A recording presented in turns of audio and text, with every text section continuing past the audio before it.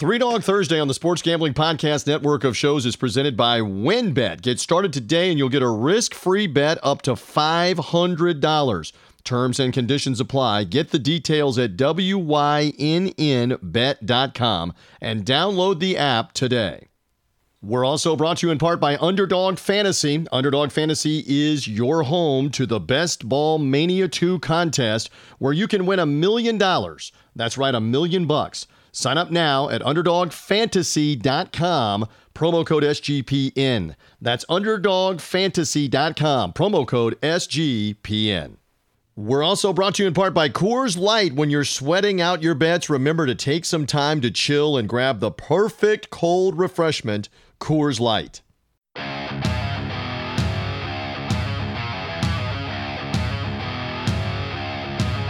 Football fans, it's time to go on the record for this week's matchups in pro and college football with just one catch. We're only interested in underdogs. Who can keep it close, if not pull the outright upset? Time to find out. It's Three Dog Thursday. Now here's your host, TJ Reeves. Well, welcome in, everybody. It is the latest edition, in fact, the final edition of the month of May of the only digital radio show that loves to lock in and focus on those underdogs wherever and however you found Three Dog Thursday. Thank you for doing so. I am the somewhat capable host of the program. Straight ahead, senior handicapper, Vegas insider, MajorWager.com, Brian Edwards with me. Look forward to talking with him. Tons about the NBA playoffs. We'll start off talking a little bit about the exciting Phil Mickelson historic championship win. Brian is my contemporary. Anytime the 40-somethings, the 50-somethings can beat the 20s and the 30-year-olds, we love that. So Brian and I will talk a little bit about that, but a lot about the NBA as well coming up. He's got great handicapping insight into the NBA playoffs. I want to ask him about how the play-in finished out last week, if it soured him, if he warmed up to it. The NBA apparently is going to stick with it. We'll talk with Brian Edwards of Vegas Insider and MajorWager.com coming up in just a bit with some handicapping. He's coming straight ahead, including the Friday night games. Later on in the podcast, the Friday night lines are already out in the Eastern and Western Conference playoffs. Brian will help us sort through that. He's also got more. It's never too soon, as he preached last week, to be looking at the college football games of the year and get those underdoggies right now when the line is much bigger than what it will probably be in August or September when things start to lower, games are being played. So Brian has got more of a taste of the college football season. We will talk college football day, night, week after week, off season, in season, whatever it is. And Brian has got that. Want to tell you that in the middle of the show, Richard Deitsch is here from The Athletic, arguably the premier sports media guy in this country, writing for The Athletic. Of course, I say that, and Richard is based in Toronto, Canada. I look forward to talking with him in the middle segment of the show about everything with sports media. ESPN giving Kenny Mayne, one of their icons, the boot after 25 plus years of doing SportsCenter and working ESPN. We'll talk with him about that. The great one, Wayne Gretzky, is coming to the hockey coverage on Turner and TNT. We've got other things to discuss with Richard Deitsch. That is coming up from The Athletic, talking sports media and more. And he's a big hockey guy too. And by the way, full disclosure, I'm doing the show right now in advance of Game 6 about to start between the Tampa Bay Lightning and the Florida Panthers tonight. First round series, Stanley Cup playoffs. You probably already know the result as we've released the Three Dog Thursday podcast. I want my Lightning. I've got the championship shirt on. I want my Lightning to go ahead and advance. I want no part of Game 7 back in Miami on Friday night. You already know whether I'm in a good mood on Thursday morning or not in listening to this podcast on what the Lightning did or didn't do with the Panthers back home in Tampa, the defending champs for Game 6. They better put this series away. So anyway, Richard and I will talk a little more hockey in the middle part of the show. For now, without delay, and by the way, another reminder, thank you to our friends at the Sports Gambling Podcast, their network of shows, sportsgamblingpodcast.com. They help promote us. Subscribe to this show. There are thousands of you that have found us over the course of the last few weeks and few months. Continue finding us by subscribing. Apple Podcasts, Google Podcasts, Spotify, wherever you find podcasts, find us on Three Dog Thursday and subscribe. All right, without further delay, here he is. Love the insight of one Brian Edwards, MajorWager.com. Always good to be with you, my friend. We bring you in here to open things up on Three Dog Thursday. We've got NBA playoffs going on. We got Stanley Cup playoffs going on. Never too soon, as I said, to talk college football and much more. How are you feeling as we head to Memorial Day weekend and the end of May already? That means we're getting closer to the fall, Brian. Yeah, and I wish it would get here. It's hot as Hades out here. I'm doing well, though, other than this heat starting to get to me. But, yeah, doing well and looking forward to my Hawks back in action Wednesday night after my man Trey silenced the most raucous crowd at MSG in a long, long time. Yeah. All right. So we got full disclosure again that we are not privy to what happens Wednesday night in the Hawks-Knicks game. They are playing it as we are putting this podcast together, but more on that series because obviously at best it's going to be 1-1 for the Knicks going back to Atlanta, and it may be 2-0 Hawks. Again, you know those results if you're listening to us later on Thursday on Three Dog Thursday. I want to talk more in the preview mode and the underdog mode with Brian about Friday for that. Before we get to more of the basketball, as I mentioned, Phil Mickelson at nearly 51 years of age, 50 years and 11 months, won the PGA Championship, Kiawah Island, South Carolina. We spent a lot of time, Brian, in the middle segment of the podcast last week with the Boston Kappa, one of the co-hosts of the gambling podcast, the golf gambling podcast, on the Sports Gambling Podcast Network of shows last week. We never really mentioned the name Phil Mickelson. The entire time we were talking about odds and who's going to win the tournament and whatever. What a story, Brian. I'm curious here as Mickelson slept on the lead Saturday night, came in on Sunday and outdueled everybody. Outdueled Brooks Koepka, outdueled Louis Oosthuizen, a former major champion, all the guys at the top. And let's hear it for the almost 51-year-old. I am a 51-year-old. He's about to join the club in June. Brian, this thing's transcended just a regular sports fan watching this. I think there were millions of sports fans that found this Sunday. Do you have anything you want to say about Phil turning back the clock on Father Time and becoming the oldest major champion ever? Yeah, I mean, look how great a shape he's in. Like, I'm not a big golf guy, so when I just saw him and I'm like, man, he wasn't in that kind of shape in his 30s or certainly his 40s, or maybe he's gotten in better shape as he's aged. But I don't think I've ever seen him looking that strong and lean ever. So he looks as good as he's ever been. I mean, the only times I can remember, is he the oldest one since Jack, 86? He's older than Jack. Jack was 46. And so now he becomes the oldest. And again, Phil had not won a PGA Tour event in 3 years. He had won on the Champions Tour because he turned 50 and qualified for the Champions Tour. But this is like Jack, where Jack put it together, phenomenal final round, 5 shots behind, and came roaring back to beat Greg Norman and the late Seve Ballesteros to win. But the difference here is Phil was in the lead all of Saturday, all the pressure, all the nerves Saturday night. Can he hold it? He was in the lead the entire Sunday, and everybody was tuning in to see, is he going to throw it away? Is it going to be a train wreck? Is it going to be awful? And yet unreal. And that scene on 18, it was actually scary with he and Koepka on 18 with all the fans around him. Brian, you saw this, tens of thousands of people, probably about 20,000 people gathering around that 18th hole. It was almost scary to watch that. But for him to put this away, it will be talked about, Brian, for the next 20 years, the next 50 years of golf. This will be talked about, that a near 51-year-old on a course that is designed for the long hitters. He out-hit all the long hitters and beat them at their own game. We can't overemphasize it enough. It's just remarkable and good on the older guys whenever they can beat the younger guys, right? Yeah. It's incredible that he held on for the lead. I mean, I remember, I think it was 98. So Jack would have been 58, and he was in the top 5 the whole tournament, and he got within like a shot of the lead on the front 9. And obviously Tom Watson, the British, within the last 10 years, he was up in his 60s. Look at you talking golf history. I just don't watch it anymore. But to go 72 entire holes and to actually finish it was because the older you get, that fourth day starts to weigh on you. So, no doubt. Very props to him. Fatigue, injury, mentally. You're right. Tom Watson was 59 years old, 59 years young in 2009. He slept on the lead at the British Open and had the lead all the way to the final hole. I thought he was in his 60s. Got into the playoff and then lost the playoff. And how about this? A couple of people cashed the ticket. I saw one at DraftKings. I saw one at another outlet. I think it was the Westgate, where they were cashing a 280 to 1 or a 300 to 1. There was a guy on DraftKings that cashed a $100 bet for 30 grand, Brian Edwards, on Phil Mickelson. Talking about having a big weekend. Holy cow. That is having a big weekend. And just to just divert to basketball, it makes me think about how the books are on the hook for well over $1 million if the Hawks win it all. I think if they just win the East, they're going to lose north into the six figures pretty deep.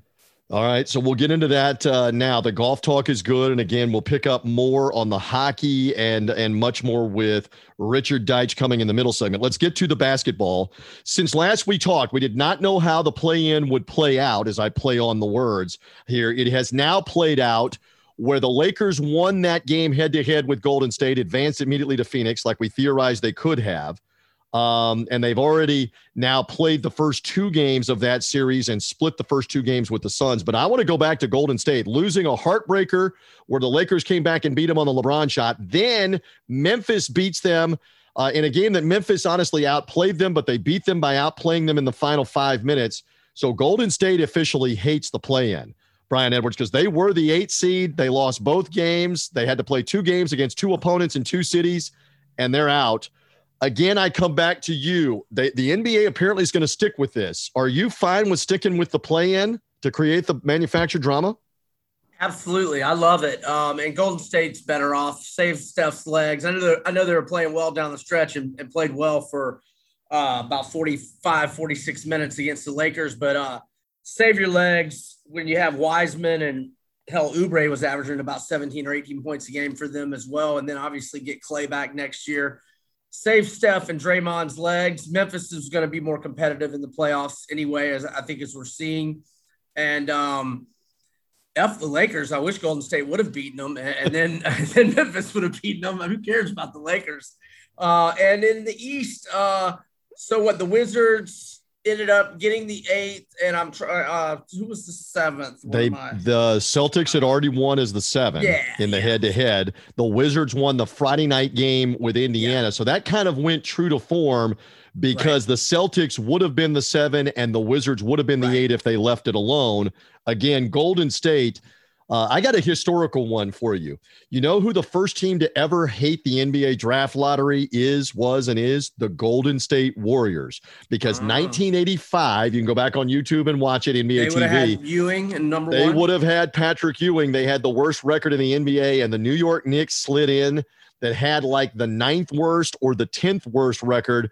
And those were the years when they were doing the big bubble cranking with the team logos and the envelopes, and there was a 1 in 11 chance.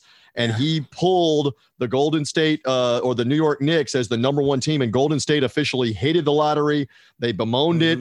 They never got Patrick Ewing. Hate it. The Hawks have never gotten in the top 2. I know we haven't been in the top 2. I think we might have been 3rd when we got Horford. I think we were 3rd once. So now they hate the lottery for all time for that. Now they hate the play-in for all time because they would have been in these playoffs.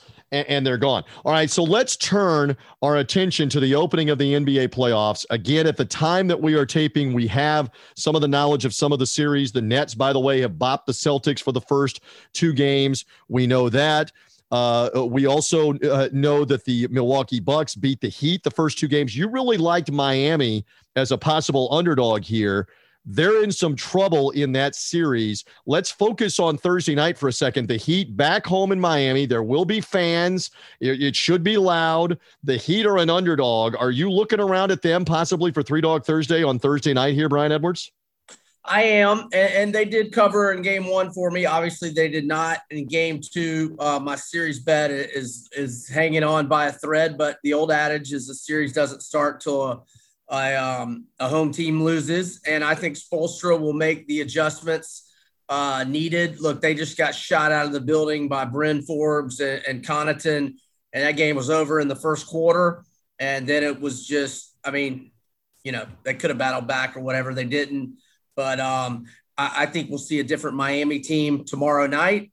And in a close game, I don't know that you can trust Giannis, man. He was not looking very good in game 1 at crunch time, missing some key free throws. he's got to show it to me in this time of year. I mean, obviously they played great. It was a blowout in game 2. But I think we'll see a different Miami. Butler has not played well, but let's remember he missed a bunch of games down the stretch. He had a hard fall in game 1 on his wrist. I mean, I hope he's not hurt, but I mean, what he's playing, look, it's playoffs. He'll play. But I think we'll get a better effort from Miami. I think they'll shoot it better, and I don't think Bryn Forbes is going to do what he did the other night again. So, yeah, I like the Miami Heat to win outright Friday night. Or Thursday night, right, as we release here on Three Dog Thursday. And Brian and I are trying to keep it all straight because, again, we can't really go over Wednesday results because we don't have them on the show. But we are going to talk about the Friday games a little bit in advance later on in this podcast on Three Dog Thursday and the Friday matchups. We're going over the Thursday matchups here for the moment. The Lakers have won the first 2 games with the Suns. Or actually they've split, excuse me. It's 1-1. They're going back to Los Angeles on Three Dog Thursday. At the time we're taping, we don't know the availability of Chris Paul, who really stirs the drink as the point guard. Devin Booker is obviously outstanding too. The game, the Suns are an underdog at some books, but the game has been off the books some on Wednesday, I guess, because of Paul's injury status. What hope do you have that the Suns can at least sneak one of these games, maybe Thursday or on the weekend, and keep this series competitive? Or are the Lakers just going to put the stranglehold on it with LeBron and AD, Anthony Davis, both looking good here in the first 2 games? No, this series is going deep to at least 6 or 7, regardless of Chris Paul. And I think Paul will gut it out and I don't know. I'm not saying he's going to be able to play effectively, but his presence on the court will do something. And look, Cameron Payne showed a lot last night. He'll obviously have increased minutes when Paul is not out there, and he had 19 points, 7 assists, 2 block shots, a steal. It was a bundle of energy. And so this team's not going to go away. I mean, Booker's going to do what he does. Ayton is 11 to 13 from the field last night. He's getting what he wants inside. Crowder will shoot better. He's a veteran, has been in, helped Miami get in the finals last year. I like Phoenix +7 tomorrow night, whether CP3 can go or not. Phoenix is 6-2, both straight up and against the spread as a road underdog this year. They're 24-12 straight up in 36 road games. I think Phoenix will be just fine. Lakers played good last night. Props to them, but this will be a deep and competitive series. And again, game 3 Thursday night, and then they're playing on the weekend for game 4 in the 2-2-1-1-1 format. And again, this is different, Brian, you know this, but for the audience, it's different than what happened in the playoffs in the bubble last year in Orlando, where everybody stayed in the same place. They were playing games on like back-to-back days sometimes because there was no travel. It was much easier. Everybody staying very close proximity to the arena, obviously.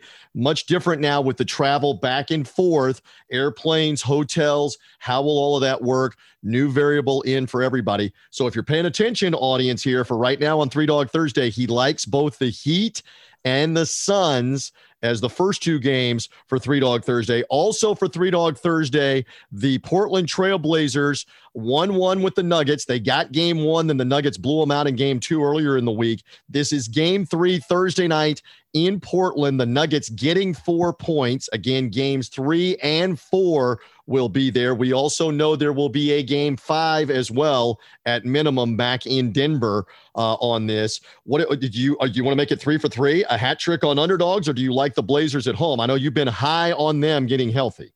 Yeah, I won't be fading the Blazers in game 3. I still like Portland for the series. I bet them before the series at Pick'em. I did not bet them in game 2. I did bet them in game 1. So I'm 1-0 in that series. I'll probably be looking at the favorite in that spot.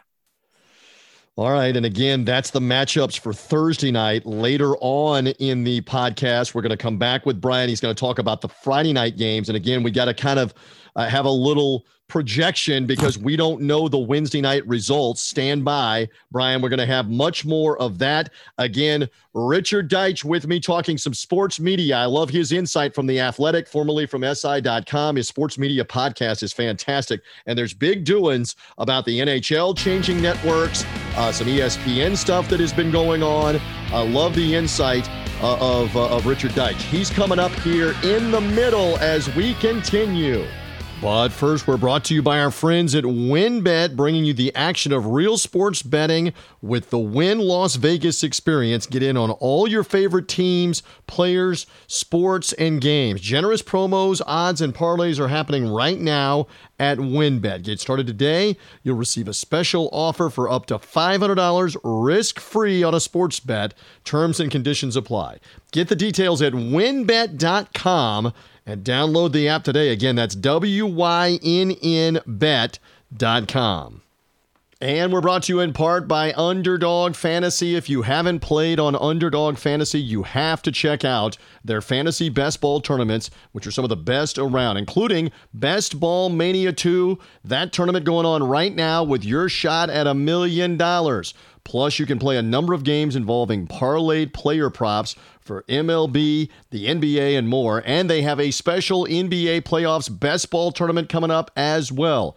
Just go to UnderdogFantasy.com, use our promo code SGPN, and don't forget to enter the Best Ball Mania 2 tournament right now for your chance at $1 million. That's UnderdogFantasy.com, promo code SGPN.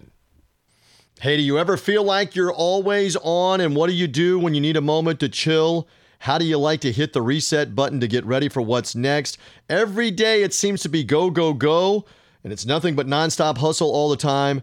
Well, guess what? You can reach for a Coors Light because it is made to chill. Sometimes you just need a moment to turn off and hit the reset button, and do so with Coors Light. Reminder that Coors Light is cold lagered, cold filtered, cold packaged. It's literally made to chill, and it's crisp and refreshing as the Colorado Rockies. Perfect for a moment to unwind. Once again, Coors Light, the official beer, by the way, of the NHL and the Stanley Cup playoffs, is Coors Light. And when you are thinking that it is time to cool off, to be refreshed, Memorial Day weekend or throughout the summer, when you reach for a Coors Light, you know it's made to chill. So again, with whatever you're doing, however fast it's going, however hot it is, remember our friends at Coors Light.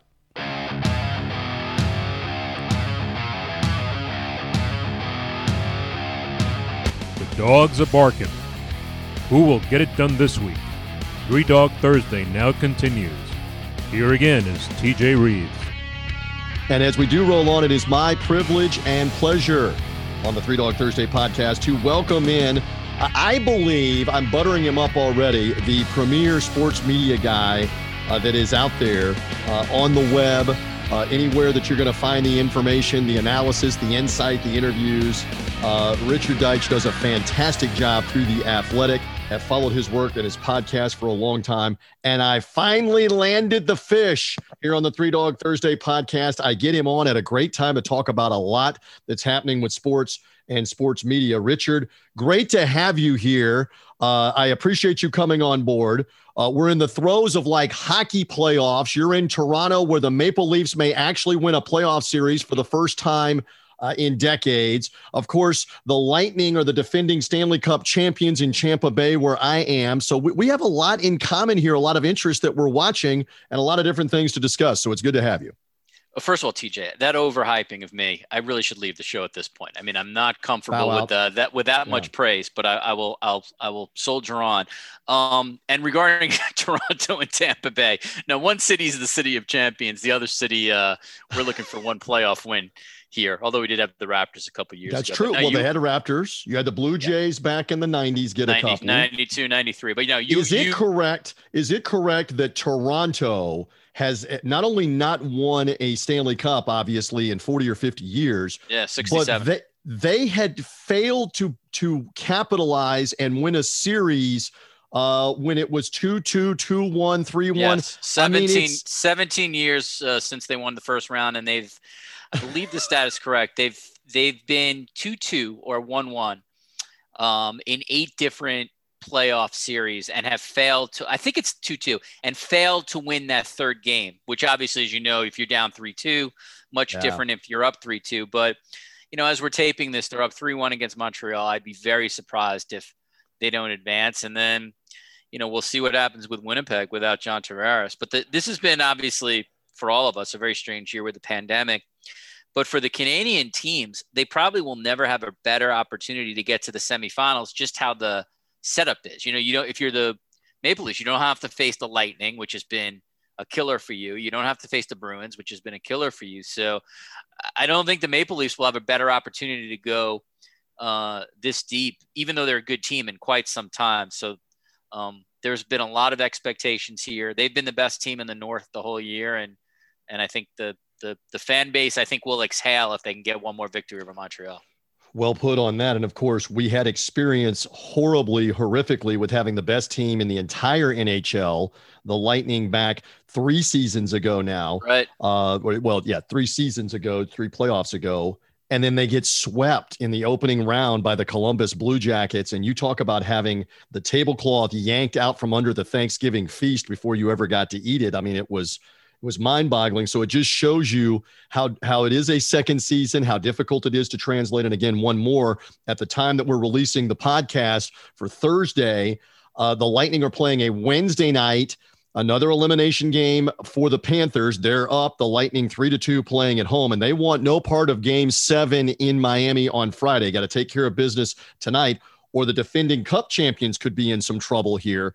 Let's see. And again, the audience that's listening may already know that the Lightning put it away, won the series, and have moved on to get the winner of Carolina and Nashville. And then again, you may be listening and know it's now Game 7 in Miami. And just along those lines, in terms of hockey, basketball, or the World Series, there truly is nothing like a Game 7. I mean, I submit there's nothing like the NCAA tournament with the one and done all the way through the Final Four in the championship game, where you're hanging over the cliff the whole time on whether or not you're going to survive, advance, be eliminated. But Game 7s are something special, and we're going to get a bevy of them coming up here in the hockey and the basketball playoffs, right? Yeah, and in my world, obviously covering sports media, executives as a general rule don't root for teams. They root for length. They root for the length of the series.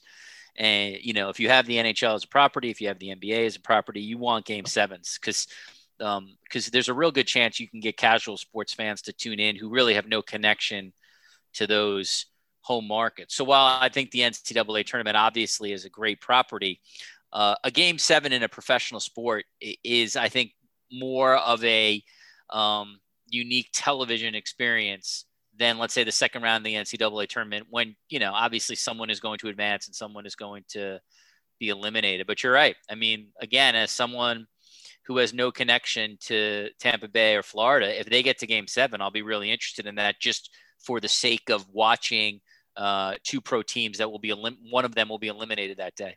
Yeah, and it's the same. We're detached with Montreal and Toronto if it's a Game 7, and exactly what it would mean for either one of those. When you contemplate, again, one more, that no Canadian team has won a Stanley Cup in the 2000s, that is mind-boggling. The drama that's going on north of the border for Montreal and Toronto fans and for hockey fans in Canada, it is a big deal. All right, so that's kind of like the appetizer. What we really have you here for is to talk lots of sports media, and my Lord, do we have a lot of different subjects. You've been covering about it, writing about it in The Athletic, covering it on your podcast. I listened to you and James Miller last week on your podcast talking about the departure of ESPN's Kenny Mayne. Again, one of the old guard, one of the institutions, one of the guys that helped build ESPN2, for example, back in the 90s, one of the Sports Center institutions. I was disappointed to learn that they couldn't work something out. Maybe some of that is Kenny Mayne realizes he's got more money somewhere else in another deal. You'll have more insight on that. And now at the time we're taping, he has done his farewell. I thought it was a nice touch. They let him do farewell Sports Centers. He chose to do it. Richard, what's your reaction as a guy that had been doing Sports Center and ESPN stuff for 25 years, said goodbye on the air earlier this week? Well, there's a lot there. If you look at it sort of writ large, like Kenny Mayne had a lottery ticket career at ESPN, and no one would argue otherwise. You work at a place like that for close to 30 years. That's an incredible career. Obviously was well compensated for those years, got to work at ESPN when ESPN was really in its heyday, essentially a walking, talking ATM, basically printing money left and right. And so he's had a great career. I mean, there's no arguing that. How it ended is interesting to me. And, I'm one, when I write about this stuff, I generally side much more with talent than management, even if talent are millionaires, because you're really dealing with, it's just like sports. It's millionaires versus billionaires, the same kind of idea. And so when ESPN management asked Kenny Mayne to take a 61% pay cut, they were clearly telling him, like, we don't want you to work here anymore. again, understanding that even a 61% pay cut for Kenny Mayne will still be more money than most Americans will ever make in a yearly salary. Like, everybody understands that. But within that framework, if your employer tells you to take a 60% raise, like, they're telling you that they don't value your work. So if you're Kenny Mayne, in that situation, you really got to make a decision. Do you take that pay cut? Do you sort of live with the fact that your management is telling you that they don't really value your worth, at least compared to what you previously did? Or do you look at the landscape and say to yourself, you know what, I think there's money to be made out here. And the difference for Kenny Mayne in what happened to him in 2021 versus, let's say, 2016, 2014, is all of the money that's coming with sports gambling. There's just so much money out there, whether it's, your DraftKings or FanDuel or et cetera. There's money to be made for Kenny Mayne to either be an independent and create some kind of, just making this up, podcast, sure, video podcast, audio podcast, digital show, or to join a smaller company like the company that John Skipper and Dan Le Batard have formed, Meadowlark Media, and be one of their players where they're creating content for others. So Mayne, I think, just having talked to him, just decided that he thought he could do much better financially and perhaps even creatively by declining ESPN's offer. I give ESPN credit on this. They did allow him to sort of be himself for the last 2 weeks of his tenure. And they were rewarded for it. His last show with Aaron Rodgers and Sue Bird and Marshawn Lynch is one of the most talked about sports centers I've now seen in maybe a couple of years at this point, particularly that Aaron Rodgers interview. So I think in the end, everybody got what they want, but it does tell you something about ESPN at this point, that they really are looking to cut salaries, particularly the salaries of a lot of longtime older people who've been working there for multiple years. Voice of Richard Deitsch with me here on the Three Dog Thursday podcast. Richard writes sports media as well or better than almost anybody. You find him at Richard Deitsch on Twitter. You find him through The Athletic. He's got a new column out at the time that we're taping midweek about Kenny Mayne with insight on that. And we're going to cover some other subjects too, but anything with sports media, love this man's insight. And I would submit a couple things and want your reaction to this. Once Chris Berman is the iconic studio anchor from ESPN. There's no disputing that from the beginning of ESPN and all the way through. And once, for whatever reasons, political, who likes who or whatever, ESPN said, we're going to let Chris Berman's contract expire and say, see you later. That should have put everybody else's head on a swivel, that it doesn't matter who you are, what you were making or whatever. If they're going to get rid of that guy, if they're going to say to that guy, you don't have the golden ticket or the lottery ticket, as you put it, to stay here as long as you want, doing whatever you want for the money that you're making, then they all should have been ready for that and understood that. I think Bob Lee, his fellow colleague, who I know you have great affinity for Bob Lee's work, his investigative work, the journalistic side of SportsCenter, and also digging deep on documentaries and investigative reporting. I think Bob Lee saw the handwriting on the wall too, that if they're going to walk Chris Berman out the door, they will walk me out the door too. Is that not accurate here at ESPN, that they should have all been on notice when that was going on? Somewhat accurate, not 100% accurate. So I'll sort of fill in like as best I can. Bob Lee really made it. That was Bob Lee's choice to walk away.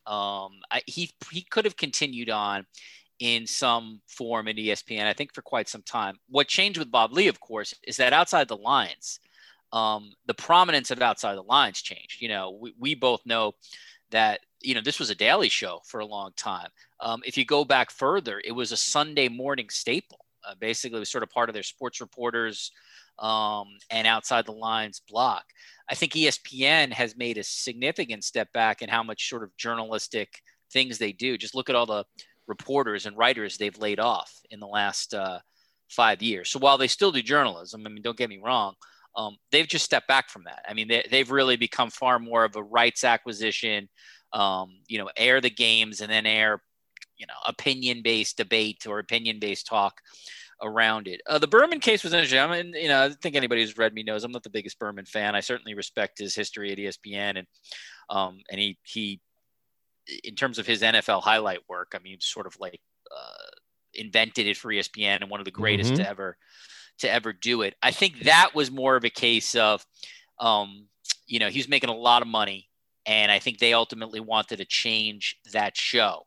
I'm not saying what their changes have been like, slam dunk, can't miss. I mean, that Sunday morning countdown or Sunday NFL countdown show continues to sort of be tweaked and turned. And, it's not like I think, Rex Ryan and some of these other hires have been game changing. But I think Berman got caught up a little bit in that. They were looking to reduce salary. They were looking to make creative changes. Tom Jackson and him, I think they sort of just decided at that time that they were going to go a different direction. Again, to ESPN's credit, though, they brought those guys back for ESPN Plus.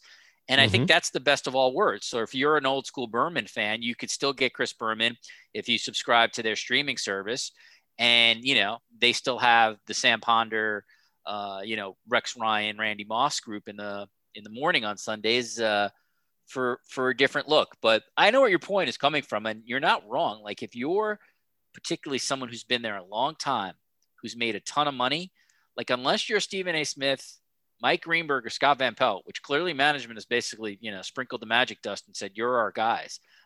You should be worried, because if you're making a ton of money and your contract's coming up, they're going to try to reduce you. I mean, that is, I think they've made that very clear. And Kenny Mayne was an example of that. Trey Wingo very recently was an example of that. Mike Golick, very recently an example of that. I mean, they've gotten rid of a lot of high salaried people who had tons of institutional knowledge there. What they have done is they have said, and you could criticize them or you could say maybe this is modern business, they're not valuing institutional knowledge anymore. They have decided that is not worth money to them. Well, and another way to put it too, and I've been in this business a long time, and you've been in and around the business a long time too, loyalty is whatever they say it is when you're in charge. Loyalty is whatever we say it's going to be loyalty. We'll be loyal to a certain point, loyal with your money at a certain point. It's whatever we say it is in terms of being loyal to you. All right, a few more subjects to cover with you while I have you here.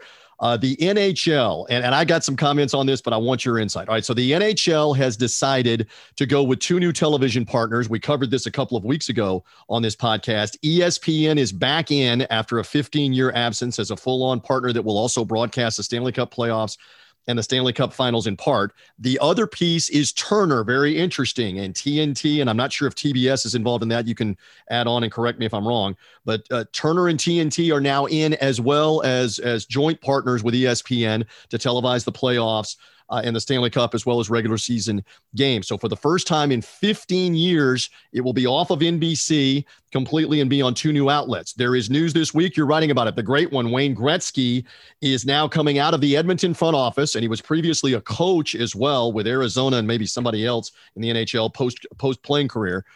He's going to now be the lead studio analyst for the new Turner coverage next year. Kenny Albert and Eddie Olczyk, who I think is one of the most underrated analysts of any sport right now on TV. They're going to be the Turner tandem.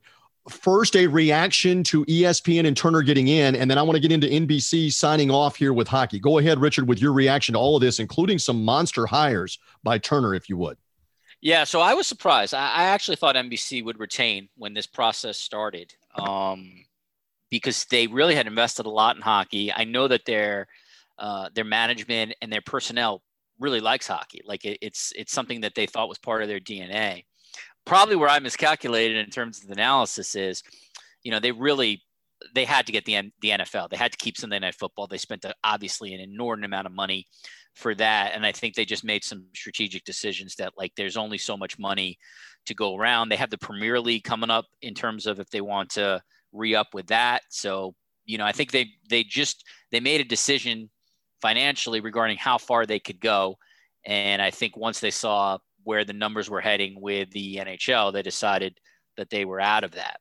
So that gets to ESPN and Turner. I'm not surprised ESPN got back into hockey. I think it's something they've always wanted to do. I think they like the demographics of the sport, which are younger. They skew much younger than baseball or football.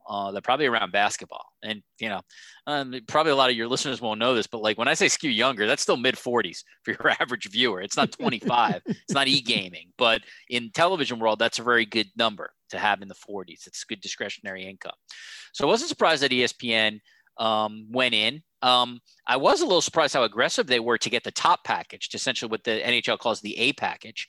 And so, And so they grabbed that. And then once NBC sort of really indicated that they weren't interested in sticking around, and certainly for a B package, well, then Turner obviously becomes a logical fit because they have interest in expanding their live sports. And so the short answer is, yeah, if you would have asked me a year ago, would ESPN and Turner have gotten these packages? I would have been like, that does not ring true to me. If I had to guess for an outside partner, I would have guessed Fox, because Fox has made significant investment in live sports. They've gotten rid of all their scripted programming, basically. Had done hockey before. Had done hockey before. Great point. Had the WWE. So they have a night on Friday where they basically said, we're in sports entertainment. And so, doing live sports is not so far away from that. And so, yeah, I was surprised. In terms of the hires, I think Kenny Albert and Eddie Olchuk, who have already been hired by Turner, are excellent hires. Like you, I think Olchuk's an excellent analyst. Kenny Albert is a pro when it comes to calling games. That's a great start for them. Great foundational start to essentially have their Stanley Cup final and probably, whatever conference game they get broadcasters. So that's big. Gretzky is obviously going to get a ton of attention. He's the most famous hockey player on earth, most famous person probably connected to hockey on earth. So in terms of marquee and in terms of being able to promote him, you're really, I think, paying for the name in a sense. The question is, how good will Wayne Gretzky be as an analyst? He's not going to be Charles Barkley. He's never been a guy who sort of says edgy or controversial things. I think what Turner has to figure out is how to make him comfortable in the studio and to use his storytelling of sort of things that he saw when he played and his ability maybe to diagnose like X's and O's in the game. Gretzky's strength will be explaining the game to us through his eyes. His strength will not be saying something that goes viral or something that's crazy like Barkley or Shaq do. Criticism. Yeah, which is very tough for Wayne. He's a nice guy. It's not really in his arsenal. So I think that hire is no slam dunk. I think there's risk with that hire. It's a big name, but it could go south pretty fast. I think they have a big challenge with Wayne in the studio, and then I'll be curious to see what ESPN does. I think they will stick with in-house people for their top team. So you'll get either Steve Levy or Sean McDonough calling games. They'll have to figure out who their top analyst would be, but certainly maybe Barry Melrose maybe returns to that form. And then they'll use, a combination of the Linda Cohns and Buccigrasses and people like that. And then, I expect some names from the outside to come in. I would not be surprised if some former NBC game callers or some people in Canada at TSN or Sportsnet end up at ESPN doing their hockey coverage. The one analogy that I will draw is Joe Montana was phenomenal, obviously, as a quarterback, and NBC in the 90s tried him as an analyst. And I heard the chuckle that it was painful to watch him trying to do what they wanted him to do or volunteer, different than being interviewed, to volunteer your own analysis, to volunteer your own insight and your own criticism. And I don't know how it'll be with Wayne Gretzky or not, but that's just a parallel that Montana was just phenomenal on the field, and it was the complete opposite as an analyst. We'll see. The one thing I would say, I mean, you've been in television, and like the one thing that they're going to have to work on with Wayne is energy. Like they're going to have to get him going right away. And that's not easy to do. Like, television is a very unnatural thing, and you have to get used to the unnaturalness of television. And that's the thing when Wayne is in the studio and it's quiet and there's all these cameras around, these lights around, you gotta bring it. You gotta be energy personified, and that's fake. You are essentially faking that because the environment is a fake environment. And so that's going to be the challenge for Wayne is, can he get into that environment? Can he sort of self-start when it comes to being on air? And we'll see. He will have great people working with him. There's very good producers there. So he'll have good people working with him, and then it'll be up to him. Love this with Richard Deitsch here for just a couple of more moments as part of the Three Dog Thursday podcast. I got so much to cover with him. I'm trying to get to all of it. I got to say one thing here, that the NBC production here at the end of it deserves to be criticized by me. I don't know if you want to pile on and join in. It is clear here at the end, understandably, they're mailing in the end of their run here of producing the NHL because they know they're out of the hockey business in a month. To that end, all of their announcers right now are in a New York studio or somewhere else remotely in a studio, if it's the ones in Canada that are calling it, etc. The production value is poor. The announcers are lost because they're not in the arena. The hope will be that for the Final Four, especially if the Lightning are there, Richard's in Toronto, if the Maple Leafs are there, that the announcers will at least be on scene, because in watching this early on in all these different playoff series, you have announcers that don't know what the call is on the ice. Something has happened behind the play. They have no clue. They have no extra monitor to tell them what went on behind what we're seeing on the main monitor. They see a replay and the replay doesn't show them what they're looking for. It's just bad. To me, this is my opinion. Again, they are mailing it in here they're coasting on the final 3 or 4 weeks of their deal to get out of the hockey business. And I really wish it would be better here at the end. I don't know if you have any reaction to that. I'm just telling you what I've seen the last 2 weeks out of that. And it's a shame because it's not very good right now. Yeah. So here's what I would say to that. I don't think the broadcasters or the producers are mailing it in just because, it's still their reputation. They still want to be professional. But where I do agree with you on is that they have clearly made some decisions in terms of prioritizing stuff. And they made a decision. They will say it's safety based. And I think sometimes it is, but we've seen other networks now send their people to games. And the reality is, hockey to me may be the hardest sport to do from home because of how tough it is to see the puck. You really are doing a disservice to viewers by not having the announcers in the arena. I'm with you on that. It's a little easier for basketball. It's probably, for baseball, you could probably pull it off. Again, I think there's all value in being there, but you get enough cameras, you probably could see everything with baseball. Hockey's just tough. It's a fast game. The puck is hard to pick up, and I'm with you. I am with you that I think they should be, at this point in the U.S., I think they should be on site. Canada's different. The border is closed. There are COVID restrictions here. It's not going to happen here, so I understand that. I would say one other thing when it comes to NBC, and I think this is honestly a factor. I think they are trying to figure out how to gear up for the Olympics in terms of who they're going to send and what they're going to do with personnel. And I think their focus, honestly, is so hard, right? So much on Tokyo now, particularly how challenging Tokyo is going to be, that I do think you are right in some ways, in that they know this is a lame duck property for them. And what are you going to do in terms of really sort of focusing your resources on? You're going to do it on the Olympics, which you have for the next 10 plus years, or you do it on the NHL, which you have for the next 7 weeks? I mean, that's a great point. Yeah. I mean, obviously, I'm not saying it's right. I'm just telling you business wise, I think that's what they're doing. Well, and again, so that I can clarify, is not the announcers and the producers that are doing No, the I think best management ultimately puts everybody in a certain role. That's exactly to fill. Right. I would just say, the only reason I push back a little bit on you when it comes to sort of, sort of saying that the producers and or the announcers are sort of not caring, is reputationally, you just can't do that because you might not work for NBC forever. Yeah. Right. So and I'm not saying they don't care. I'm saying at the higher level, the executives, the people in charge, obviously are making this decision from a production standpoint. And let me give you one piece of insight, use this future column, et cetera. I come out of the Tampa Bay Buccaneers radio broadcast, great Super Bowl season that we had. I've talked openly about this on the air everywhere, that we did every game remotely, Richard, for this past season. We did all of the regular season games and all of the playoff games, including the Super Bowl, at Raymond James Stadium. But for 8 of the road games in the regular season and 3 road playoff games, we did them off of TV out of Raymond James Stadium.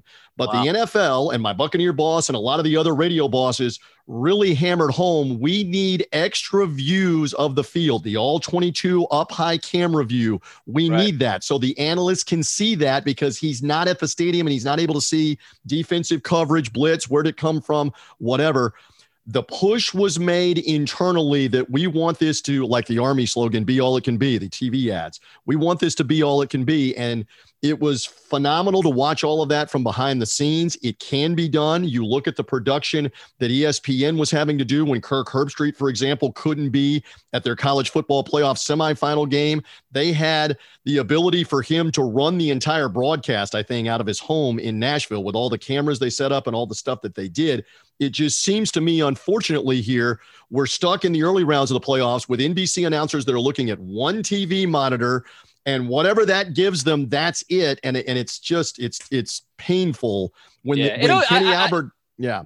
My quick thing is that it will get better as the playoffs go on. But I think that criticism is fair. The playoffs have not been produced, I think, as highly as we've seen in the past. I think that's a fair criticism. And when a fantastic broadcaster like Kenny Albert clearly doesn't know what is the call, what are they calling on the ice, what happened behind the play, I don't know. It's just not good. All right, we belabored that enough. You wrote something about this. You're big into wrestling. I'm not as big into wrestling as I was at one time, but I do keep up with it. But interesting that Adnan Virk, who worked at ESPN, who also worked for DAZN, got an opportunity to be part of the WWE's live broadcast, calling professional wrestling.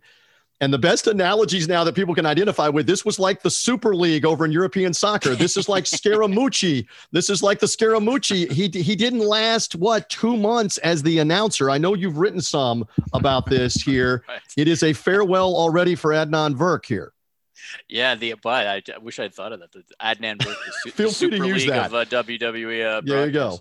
Well, so I think it's twofold. One, I do believe sort of what has come out publicly that the schedule is a lot for Adnan is true. I think he has a lot of jobs, and maybe he should have realized this heading in.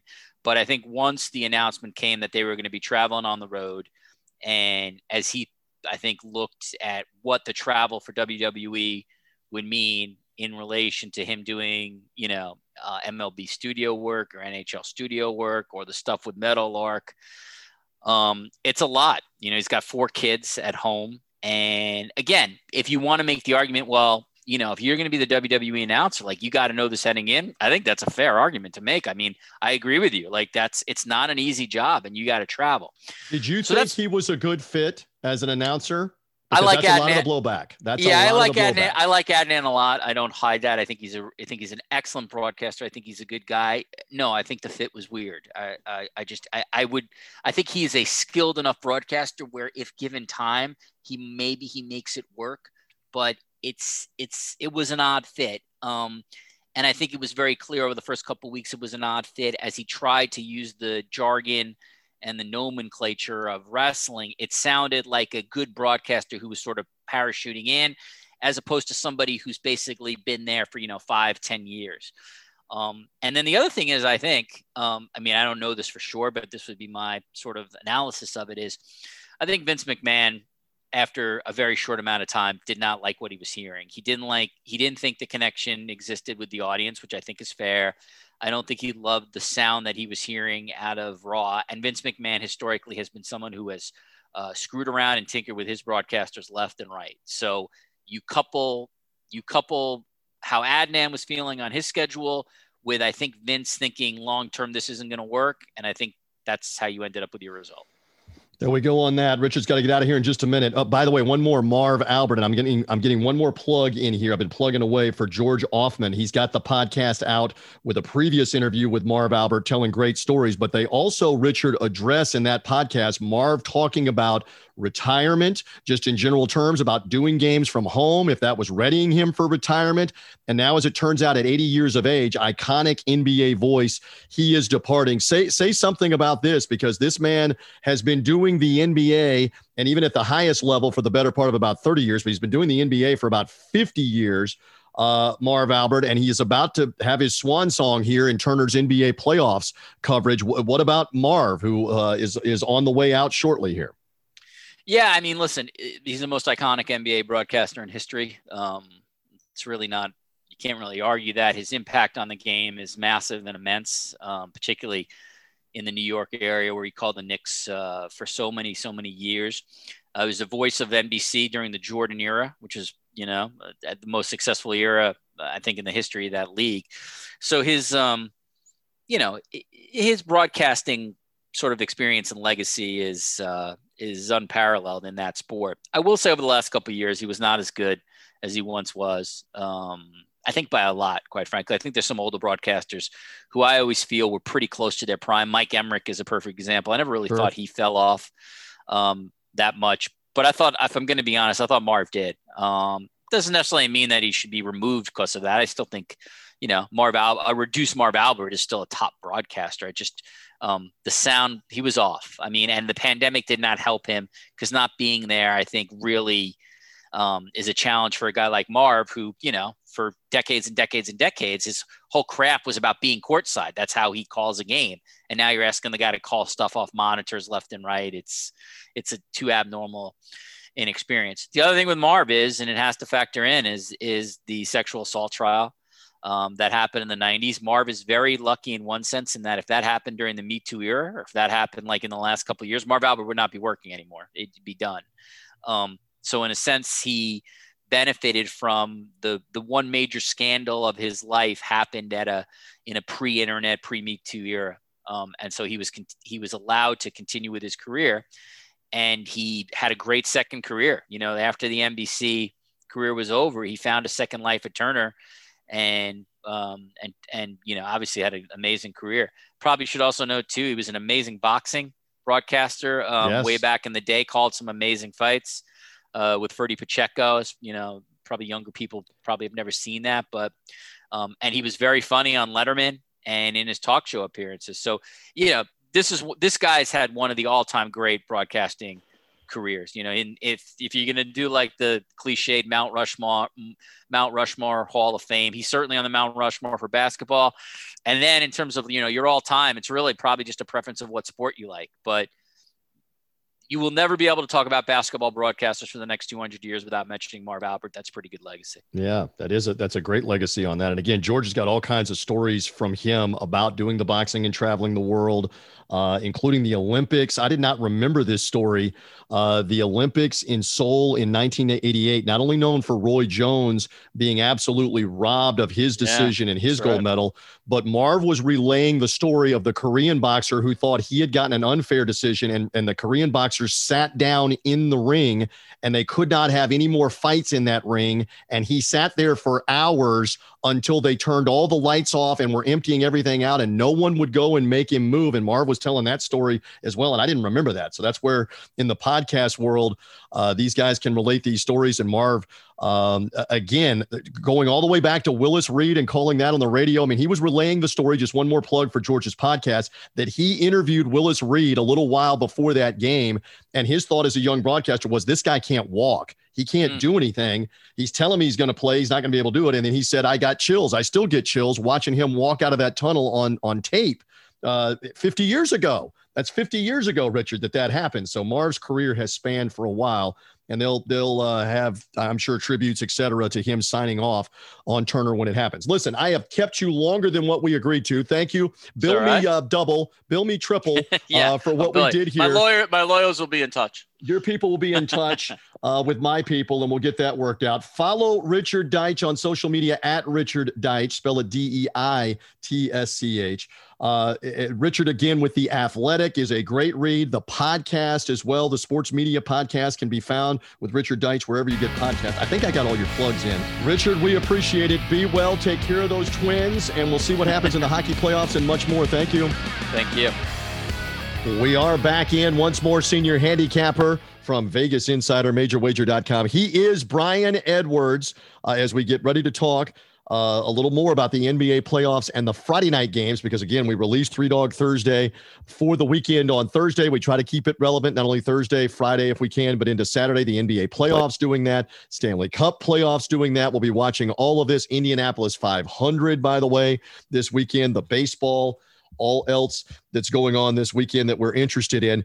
Brian, as we call you back in, before we get back to the basketball, I know we want to plug again that the games of the year lines and spreads are out in college football. I say again to the Three Dog Thursday audience, you can never get enough college football, especially on this podcast. Brian has been with me for a couple of years now. We will talk college football, not just in the football season. We'll talk it in February. We'll talk it in May. We'll talk it in July before it all gets going. So I know you've been writing about this on MajorWager.com. football.com. You talked a bunch about it last week. A couple of more things that have caught your attention as you continue to do research on lines that are already out, and in particular for underdogs, because you've got a chance to get them much more pricey in May, right? As we look at this again.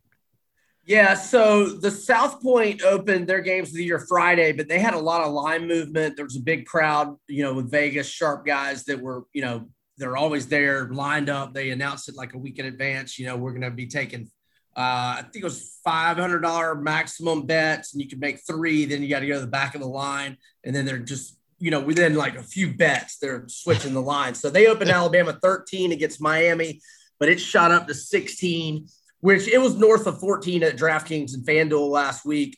Alabama is obviously a double-digit favorite in all their games, but the South Point wasn't as bullish on Alabama as the DraftKings and FanDuel were. And so you've seen FanDuel and DraftKings adjust some of their lines. Now Alabama is pretty much down to 11.5 at A&M. That's obviously going to be an enormous game that falls on October 9th. Florida is still around 6.5 to 7.5, depending on where you are. And that's a game that I like the Gators, as long as you can buy the half point to 7, or if you can get 7 or 7.5, I think that's a steal. In terms of can I just mention a favorite that I think is easy pickings in week 1? Give me an easy pickings favorite, and we'll see if the line holds up. Because again, this is May, and we have no idea once the games start getting played. But what jumped out to you?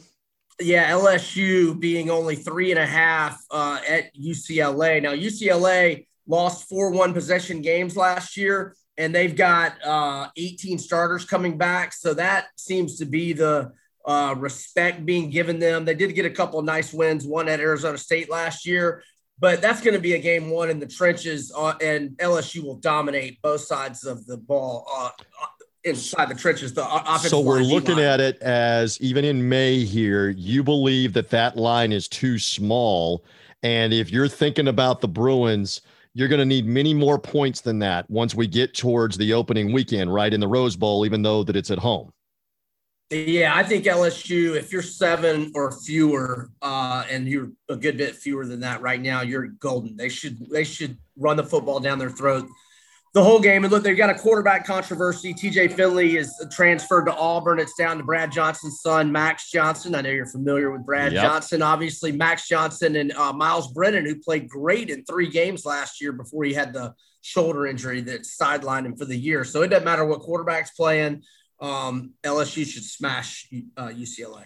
Love the Bull, Brad Johnson, my Buccaneers Super Bowl. You see that hat if you're seeing us, the Super Bowl winning hat for the Buccaneers from 2002 Super Bowl year with Brad Johnson at the quarterback. And here we go again with, I don't want to accept, you and I are contemporaries, that Brad Johnson's son could be playing major college football, but he definitely is. I remember little Max when he was running around in that Super Bowl season, and Brad Johnson's holding him in his arm as a toddler, that Super Bowl celebration in San Diego, and now he's the LSU quarterback, and won the Florida game, came in like in relief in the Florida game.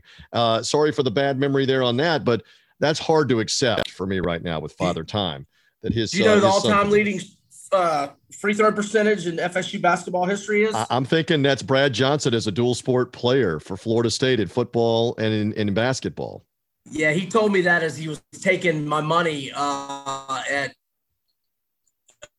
Doc's Sports Bar. They had a little basketball goal. We were shooting for cash, and he just looked at me and goes, "You know, the all-time leading," he's looking at me, free throw shooter in FSU basketball history, and he never stopped looking at me, and he made the shot. But he had to work for that money. He had to work for that. It wasn't like I was throwing up a bunch of bricks. But you just said, point taken. I'm happy to give a Super Bowl winning quarterback my money on that one. So he again, had not won it yet. He was at Minnesota yet. I mean, at that time. He had not won. Yeah. Yeah, a lot of people don't remember with him that he was maybe bigger on those basketball teams at the end of the 90s and the early end of the 80s and the early 90s for Pat Kennedy, and not as much a thought of quarterback coming out of Florida State. Certainly not like Charlie Ward was a couple of years later as the Heisman Trophy winner, et cetera. And what a tradition Florida State has had, obviously, with quarterbacks, 3 Heisman winners as well. And your Gators have had Heisman winners at quarterback as well, not to short them. So again, we can't talk enough college football here as we continue to discuss all of this here with Brian Edwards, and we encourage everybody to go check it out at majorwager.com for the games of the year, et cetera, and everything that happens with college football. Go to majorwager.com, and the Vegas Insider, you'll have picks on all of that. But for right now, with everything that's going on, check into that through all of your outlets for college football, because just one more time, like you said, you can get some of these games right now at a price that will be different once the games are being played and may lower drastically, or it could even be a big enough swing where the team is now a favorite, let's say, and you're getting points in May. That's the incentive for putting the lines out. Yeah, and then, you have summer shenanigans. You find out a week in advance 5 players are going to be suspended. Maybe you get a big hedge, or maybe you just feel good about your position, where you're at, et cetera. Things could happen that work for you or against you. So there is some risk, but there's also potentially getting a great number. Like, I think everybody that got Alabama at 14 or fewer against Miami got a steal last week at the South Point on Friday. And again, that's the opening game for the weekend, and we'll see how much line movement there is from that. I again say to you, I don't know what's going to happen the first weekend of the first couple of weeks. I can't rely on what's going to happen in late October or November before we know who's doing what with anybody, with maybe the exception of the Tide. But it's worth pointing out again, they lose quarterback, they lose star running back, they lose 2 star receivers, 2 key offensive linemen. How do you know how Alabama's truly going to look offensively until you see a game or two? For some of these. So lots of college football talk here on 3 Dog Thursday. Brian Edwards with me for a few more moments. By the way, I didn't mention back in the earlier segment, the internet trolling game by Tom Brady of my Super Bowl champion Buccaneers. Phenomenal. This golf match that he's going to play with Phil Mickelson in July. 2nd year in a row, he's going to play a team match with Phil. This time it's Aaron Rodgers and Bryson DeChambeau. DeChambeau has become like the World Wrestling Federation heel right now of professional golf. So Tom Brady trolling Aaron Rodgers, trolling Bryson DeChambeau on social media midweek is amazing. And I'm looking forward to the golf tag team match with he and Phil against DeChambeau and Rodgers. What's going on with Aaron Rodgers? He's out in Hawaii with his fiancée, Shailene Woodley, the actress. He's playing the guitar on social media instead of being at Packers OTAs. He apparently wants to host Jeopardy full-time. He wants to play golf matches against Phil Mickelson and Tom Brady. He wants no part of the Packers. Brian Edwards, period. Hey, they asked for it. They asked for it. They haven't drafted a skill player in the first round since he's been the starter, other than Jordan Love. They asked for it. To hell with the Packers. I'm kind of enjoying this drama. I'm here for it. No, it doesn't bother me. And you may know this as we head to Memorial Day weekend. Somebody may sneak in the upcoming trade here. Aaron Rodgers somewhere, Julio Jones from your Falcons. I didn't get a chance to talk about this with Richard Deitch. Let's get into this just 1 second before we get to the NBA weekend, the Friday night underdog picks with Brian Edwards, majorwager.com, who's a huge Falcon fan, unabashed Falcon fan. Julio Jones is calling Shannon Sharp back on his cell phone, and Shannon puts the phone call live on the air on Fox, on the Undisputed show on Fox Sports 1, the debate show with Skip Bayless, and he puts Julio Jones on the air saying, I'm out of here. I don't want to play anymore for the Falcons. Are the Falcons going to slide Julio in for a trade here Memorial Day weekend, June 1st, and he's played his last game in Atlanta? Well, the thing is after June 1st, the Falcons get cap relief for trading him.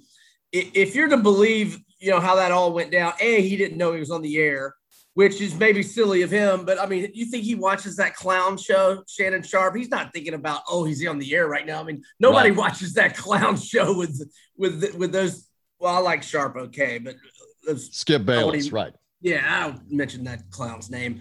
But anyhow, I think it actually, more than anything, it shows the respect that the Falcons certainly, or at least for sure, Arthur Blank and Julio Jones have for each other. It sounds like it's been kept hush-hush that he requested a trade, and I'm sure he did it in a very respectful fashion, probably did it in Mr. Blank's office, and he's kept his mouth shut. The Falcons have sort of kept their mouth shut. They've kind of floated it maybe, in the last 3 weeks that, maybe they'll trade him, and nothing's happened until after June 1st. But I think that if this maybe dries up their offers, I would hope that Julio would be a good team player. I mean, he's still getting paid handsomely, would come play. And then if we're not in the mix, we'll trade him before the deadline. I hope it'll work like that. Now, I'm pretty confident it will. If anything, this shows the loyalty that Julio has for Arthur Blank, I think, in my mind, or maybe I'm just twisting it the optimistic way.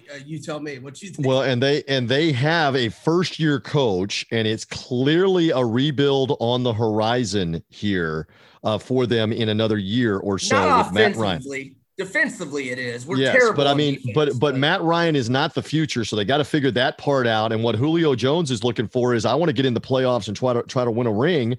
The problem for him, and this is me putting my Buccaneer hat on figuratively for you, the problem for him is he belly ached about money and held out and got a new contract. And then he belly ached about money again and held out and got another new contract. And another new contract, the second one, is so massively laden with guaranteed money, it makes him almost untradeable unless they wait for this. So let's see if Julio Jones moves.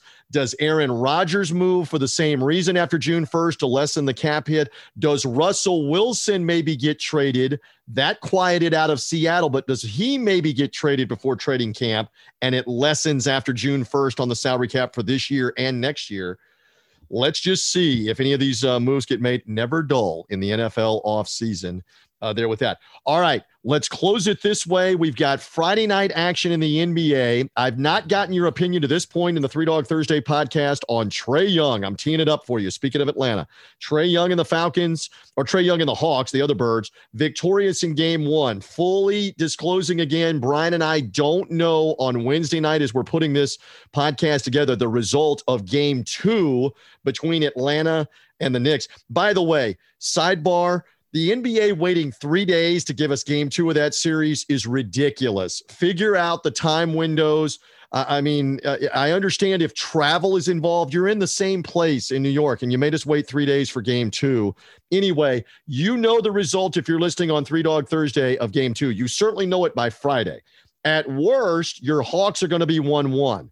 And maybe they are shockingly up 2-0 on the Knicks. What kind of shot do you give the Hawks to put a stranglehold on this series starting on Friday night with game three, Brian Edwards? Well, starting with, we're not going to lose it at home. I mean, the Hawks are 19-2 straight up, 17-4 against the spread. Their last 21 at home, and they've either, I forget how many they've won in a row at home, either 8 or 9, and it's straight up and against the spread. I'm fascinated to see if the Hawks get greedy Wednesday night. And even if they don't, as long as they because this could easily be a throwaway game. And what happened to Miami, it shouldn't have happened to Miami. They were down 0-1 to Milwaukee, but I could see that happening with a young Atlanta team with basically, they have postseason experience in that Capella and guys did it on other teams, but nobody on the team did it in an Atlanta uniform. So we'll see, but Atlanta is going to win this series and advance. And I think they're going to be very competitive with Brooklyn in the next round. They have been very good down the stretch of the season, as you were just detailing. The Knicks had been very good as well. And again, we'll see what happens with the Wednesday night game that we don't know the result of. The significance there is obviously if New York wins it, it guarantees a game 5 at least for somebody back in New York. So again, keep an eye on that for Friday night. Atlanta likely favored, right, on Friday night. New York would probably be the underdog. You don't think so? Healthy. Oh, Atlanta will be favored by at least 6. Okay, so we'll see what happens on that. And to your point, like Portland got game 1, as we mentioned earlier in the podcast, in Denver, and then kind of treated the fourth quarter with Denver beating them as, okay, well, we got the split. Now we'll play game 3 at home. Right. Don't know if that's the case with Atlanta and the Knicks in this one. Another moment or two, Brian. The Celtics are back home on Friday night, down 2-0 to the Nets. The Nets are even a road favorite, 7-point favorite at most of the books that I'm looking at here on Wednesday night. Are the Celtics going to bow their back? Are they going to go out meekly here as the 7 seed in this series? Do you like a taste of the Celtics at all as an underdog on Three Dog Thursday for Friday night's game with the Nets, game 3? I think we'll know pretty early. I think they've mailed it in, and I don't blame them. I mean, they lost Jaylen Brown. It's kind of been a nightmare season. Now, they've got some good character guys like Marcus Smart, and I don't know if that Tatum injury. There hasn't been anything. The Celtics haven't released any information on it today, or at least they hadn't as of 45 minutes ago. So I don't know. I mean, if Tatum is good to go and they make some shots early. I mean, if they're going to bow up, it'll be game 3 at home, maybe. But, if this series is over. It's going to go 5 max. If Celtics win game 3, that'll 5 games is all it'll go max. The Nets will still put them away. And the Mavericks winning both games in Los Angeles against the Clippers. Woo! And so, Luka Doncic looks like the real deal, Holyfield. And again, they will be at home on Friday night where the Clippers are already there. You know what? The Clippers are the road favorite there. I'm smelling that Brian Edwards might be interested in a Friday night underdog as the Dallas Mavericks get some points at home. Let's see if that line stays there. No. Let's see if it stays there. Stay away from that game. Who knows? Yeah. In my all right. opinion. Absolutely. I think that's a stay away game. And again, Clippers. They got to keep it locked in to your social media and to MajorWager.com. You'll have more on injury information and the trends off the Wednesday games, etc. That segues in. Plug away on where they find more of your information and your stuff, please. Yeah, I'm on Twitter. My handle is @VegasBEdwards. You can find all my NBA content at MajorWager.com. You can find my picks at VegasInsider.com, and you can follow Major Wagers. I think so many people that follow me on Twitter hate the NBA. I'm losing hundreds of followers per 3 days. I might start doing all my NBA tweeting from the Major Wager account, but that handle is @MajorWagerUno. All right. Check into that. Yeah, there are some anti with the NBA right now, which we understand. And as we mentioned, there's playoff action galore, including the Stanley Cup playoffs. I am hoping, again, as the audience knows the answer, that we're not talking about a Game 7 Friday night for my Lightning against the Panthers. As I said earlier in this podcast, that's back in Miami. Although the Bolts have won some Game 7s in their recent history on the road as the road team. Again, it's unusual this year, different this year because they're back traveling and going to home sites. Last year, it was in the bubble that the Lightning won the Stanley Cup and didn't have to win any of those pressure games on somebody else's home ice. Let's see what happens with that. Brian, great job. Great stuff. Love the insight, whether it be the basketball, whether it be the college football, projecting with the games of the year and the stuff coming this fall. Have a great weekend. Have a safe Memorial Day weekend. I look forward to talking with you in June. We are already in June on the next Three Dog Thursday, that much closer to the football season. Thank you, my friend. We'll be talking about Hawks Brooklyn this time next week. Thanks for having me, TJ. Have a good weekend. He loves that. My thanks also to Richard Deitch of The Athletic, the sports media writer. Great stuff on the inside of the middle segment of the podcast. Again, find us on Apple Podcasts, Spotify, Google Podcast, and subscribe. Thanks to Sean Green, Ryan Kramer, sportsgamblingpodcast.com. Sean and Ryan do a great job. Sports Gambling Podcast network of shows. Find us there as well. For now, we are done. Good luck with the underdogs in pro basketball, the hockey, etc., everything that's happening. For now, we are good on Three Dog Thursday. Bye.